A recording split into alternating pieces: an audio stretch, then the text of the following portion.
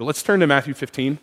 We're gonna talk about a passage that I like because it's hard, and I don't like because it seems too hard, to be honest. And it's in verse 21. Just looking at the title, has anyone heard this story before? Faith of the Canaanite woman? All right, cool. Let's read it for the first time. That'll be fun. So it says this, and then Jesus went away from there. Where is there? Do you remember? Where was Jesus just? He's talking to Pharisees, and they were complaining because Jesus' disciples didn't wash their hands right before they ate. He's like, the ceremonial washing isn't being done correctly, Jesus. You're a bad teacher. It's an indictment on Jesus' ability to lead and to teach.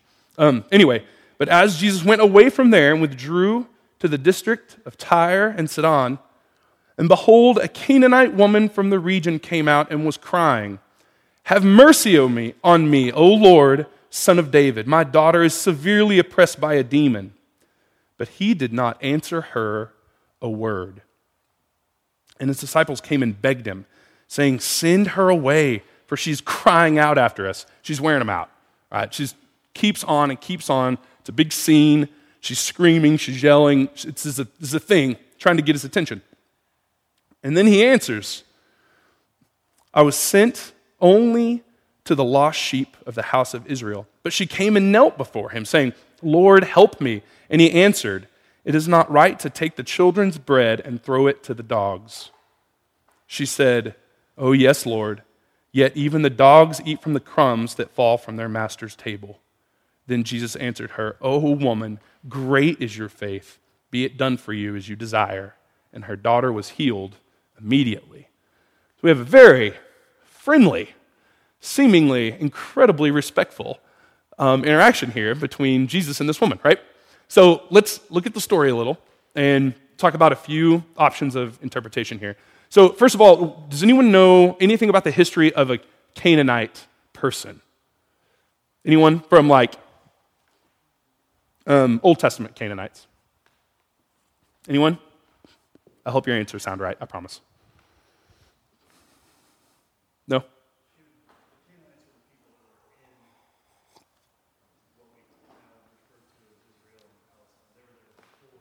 Mm-hmm.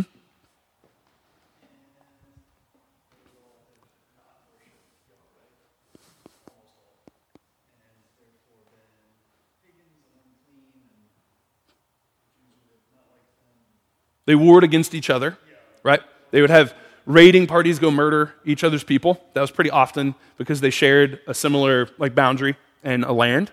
What else? They would worship other gods, but does anyone know what one of the huge indictments on the Canaanites were in the Old Testament? Not just that they worshiped other gods, not just that they were warring against the people of Israel, but also that they were a part of Israel being deceived and influenced them to worship idols themselves. The Canaanites were a huge people group throughout the Old Testament that this is like this constant indictment from God to the Canaanites. Like, not only do you do this, but you take this life and you take what you worshiped and you go to my people and they rebel against me because they've fallen in love with your gods, right?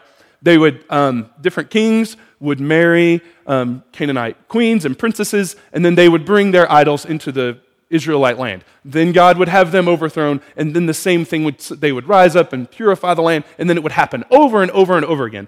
And so the Canaanite people here, think about again who Matthew is writing to. Matthew is writing to a Jewish audience with this story. So, writing to a Jewish audience, Matthew is intent to say a Canaanite person. And where they were was where the Canaanites had always been. In Tyre and Sidon was a place where Canaanites would normally live. So the history of that we don't understand, mainly because we're not Jewish, but also too because the Old Testament seems so old to us. But to them it's very much alive, right? That understanding, those people, especially when Matthew identifies her, is a big deal, right? Do we know two other Canaanite women in Scripture that are important? If we don't, it's okay. I can tell us who they are. They're in the lineage of Jesus, by the way, which is crazy. But the Israelites are going to the Promised Land, and there was a prostitute in one of the cities, right? and she hides the two spies, she's in the lineage of Jesus. This woman is. And then we have another one, a big deal one, that we should know, book of the Bible, Ruth. Ruth. Oh, good. No, that's a great guess, though. No, that's perfect. That one, yes, so close. But yes, Ruth is another Canaanite woman that is in the lineage of Jesus, not just a part of the people group, but no, in Jesus' lineage, which also is important, also why she would be named here, okay? It's not just a woman from another country. It's not just a foreigner. It's not just a centurion. We have Jesus healing a centurion's son in another part, right? Or a servant. But here we have this woman, okay? So again, super important that Matthew is calling her out by name. And she's screaming, or not screaming and screaming, she's yelling and trying to get Jesus' attention, right? Her daughter is ill. Her daughter is possessed by a demon and is making her be not herself, or whatever's happening here, okay? What is Jesus' first response to her? Nothing. Just, to me, worse than an answer, right? That in our house, our sons know there is nothing that will make me crazier than just ignoring me. I hate that. I would rather have disrespect spoken back, or I would rather no be the answer, or whatever. The ignoring makes me crazy. And so in this story, it makes me laugh because I'm thinking about it boggles my mind that Jesus ignores her, right? Why would Jesus possibly ignore her? Why would that be the response? This is just opinion time. I don't know the exact answer on this one. I'm just wondering.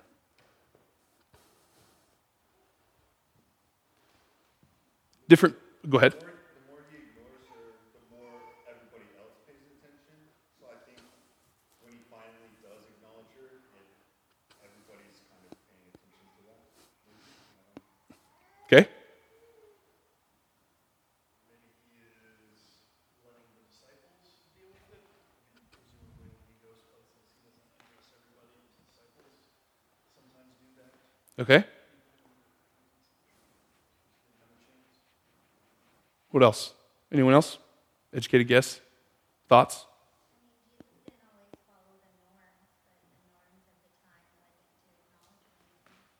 Not to what? Right? Not to acknowledge her, especially she's a Gentile, an impure woman, right? What else? Okay, here's another thought. Do any of those thoughts make Jesus sound better in this story? No. She's either an object lesson in your story, she's of a lower class in yours, and she's not important enough for him to deal with directly but his disciples.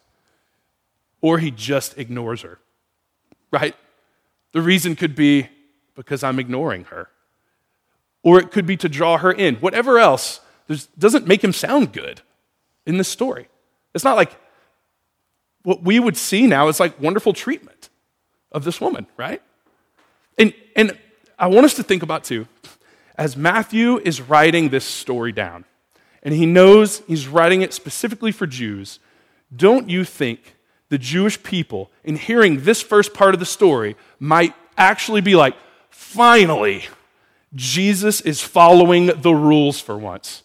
Good job, man. Do not waste your time on her. Don't you remember what they've done to us for years? Don't you know, Jesus, that her people, her lineage, are the reason we're in the bind we're in the first place, is they kept tempting us with their foreign gods and doing these things? Like, I imagine the people reading this would be like, yeah, don't give her your time at all. That is exactly what she deserves. Thank you. Finally, right? Finally, we have a story we can all rally behind. And then it just gets worse. We read further. His disciples came begging him, saying, can we send her away? For she's crying out after us. Which makes them sound great. They just sound so full of love and encouragement and empathy. And he answers, I was sent only to the lost sheep of the house of Israel. Is that true? Even? No. You could say that Jesus was first sent to the house of Israel, but is that consistent with the way Jesus has acted in the rest of Matthew? No. No, it's not. So again, why? Why say this? And again, the Jewish audience of that day rejoices. Yes, you were sent just to the house of Israel. Thank you for saying it like that. That is correct. We are God's chosen. We are the ones that deserve this. We are the ones receiving of your blessing and the true Messiah, right? That is, again, the picture that's being painted by Matthew here. And the readers that would be reading this verse would be like, that sounds great. I like this story. This is my favorite story to date, right? And then it just seems to get harsher, right? Then she comes to him and says, please heal my daughter, right? And what does he say? She kneels before him, saying, Lord, help me. And then he answers her, it is not right to take the children's bread and throw it to the dogs. I read a lot of commentaries in this last week, and I've read about this story in the past. Every commentator wants to make this sound good for Jesus. They want to make it sound all right. There's an argument about the type of word used for dog here. It's not street Mongol, like usually the Canaanites were called or Gentiles were called. It was a different word. I don't remember it. This one's like pet dog. So it lives in the same house as the kids do. And I'm like, oh, that's not that much better. Like, yeah, you didn't call her a mongrel, but you called her a golden retriever. Like, that's not nice. That doesn't sound good to me, right? Other commentators will say, no, it was meant in a witty gesture, right? As if to draw out something in response to her, which is fine, but you still called her a dog in the story. Like, that's what it is. And then some commentators will say, no, it's the same idea of giving pearls to swine. It's not the swine's fault that they don't know what to do with pearls. It's like, yeah, but you called it. You said it when she's kneeling in front of everybody. It just doesn't sound good. Do you know who it would sound good to? It's the Jewish audience. It sounds really good to all the leaders who are present. The scribes and the Pharisees would love him. Matthew's writing this to a group of people that would say, yeah, that's what I've always wanted to say. Good call. Don't give her the bread that belongs to us. You only have so much power to give. Like, there's so many conclusions we can draw from this that are crazy, right? That make this story so hard and make it seem so counter to the rest of Jesus' actions, the rest of his teachings, the rest of how he treats women and children and people, just in general, right? And then it goes on, and then we get a glimpse as to what the story could be. And she answers, yes, Lord, not saying, how dare you call me that? Not saying, that is not true. I'm no dog. How dare you? Not even deterred, seemingly not ashamed or embarrassed, probably because of what she wants for her daughter. But she says, oh, yes, Lord, but even the dogs eat the crumbs that fall from the table. Now, what is she saying in that statement? There's lots of things, but when you hear that, what is she telling Jesus?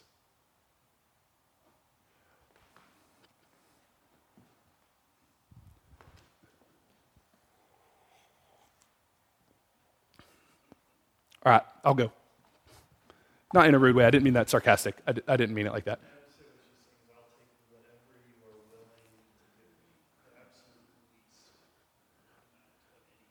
Or even like, you don't have to give me anything, just let me have the blessings that fall through the cracks. Just something. So there's a couple of parts of that. First of all, yes, it's that. Fine. Maybe I don't deserve it, right? Maybe you're right. Maybe I'm the dog that wandered in the house. Fine by me. I just am in need. The other part is when you say that, you're acknowledging that a crumb will do. That, to me, is the most beautiful part of this, is that this lady acknowledges in front of everyone, you know what, fine. Maybe I'm that. Maybe I don't deserve the bread. Maybe there's not enough to go around, even though we're about to see again. It's so funny, it's sandwiched in between two bread and fish stories. There's another one coming right after this that we're not going to go through. But we have these two feedings of a bunch of people, and then Matthew sandwiches right in this lady talking about bread and dogs. It's really cool. But she says, you know what? A crumb will do. That's all I need. That's it. And I think about us sometimes, in times in my own life, and where you may be or where you've been, or people around you. Maybe we don't at all times feel like we can ask for the blessing. Maybe we don't feel like we're going to get the answer we want.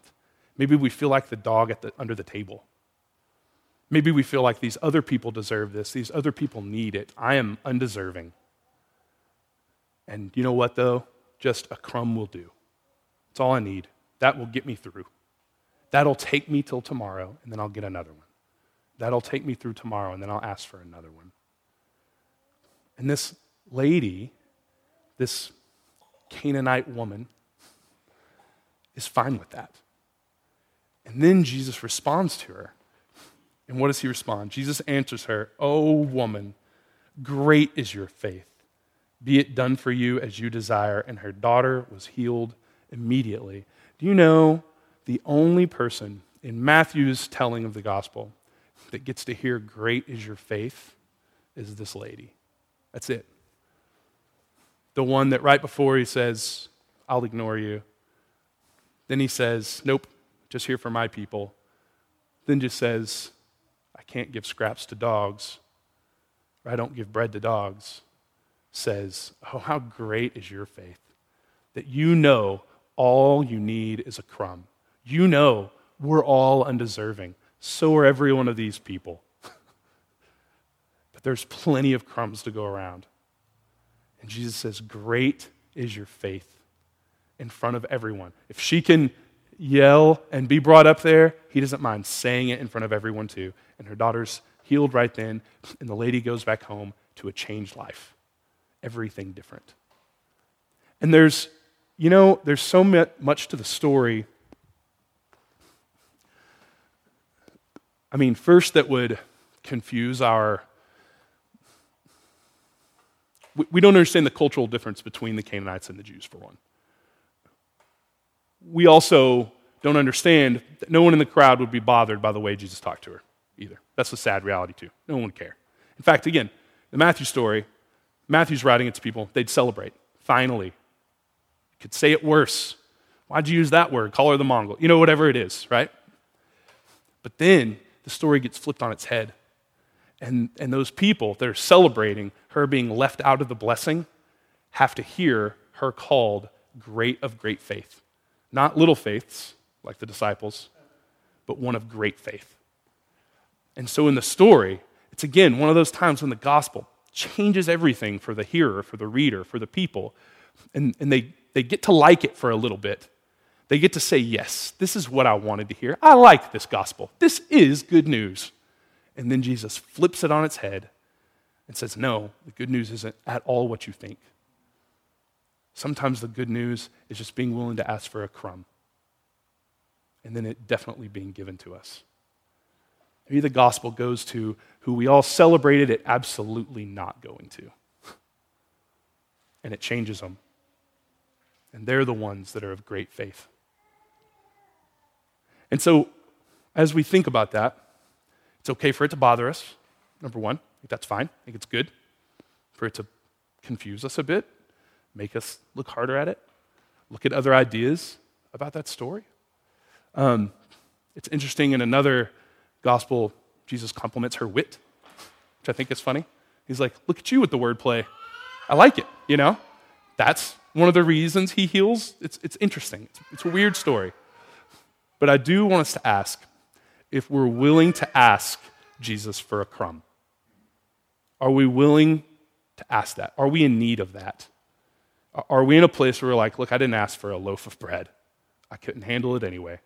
Just a little is all I need. And I want us to think about that as we have communion and we take a small bit of bread and we dip it in the cup and we enjoy it. Okay? So let's pray together, and then we're going to have a time of communion.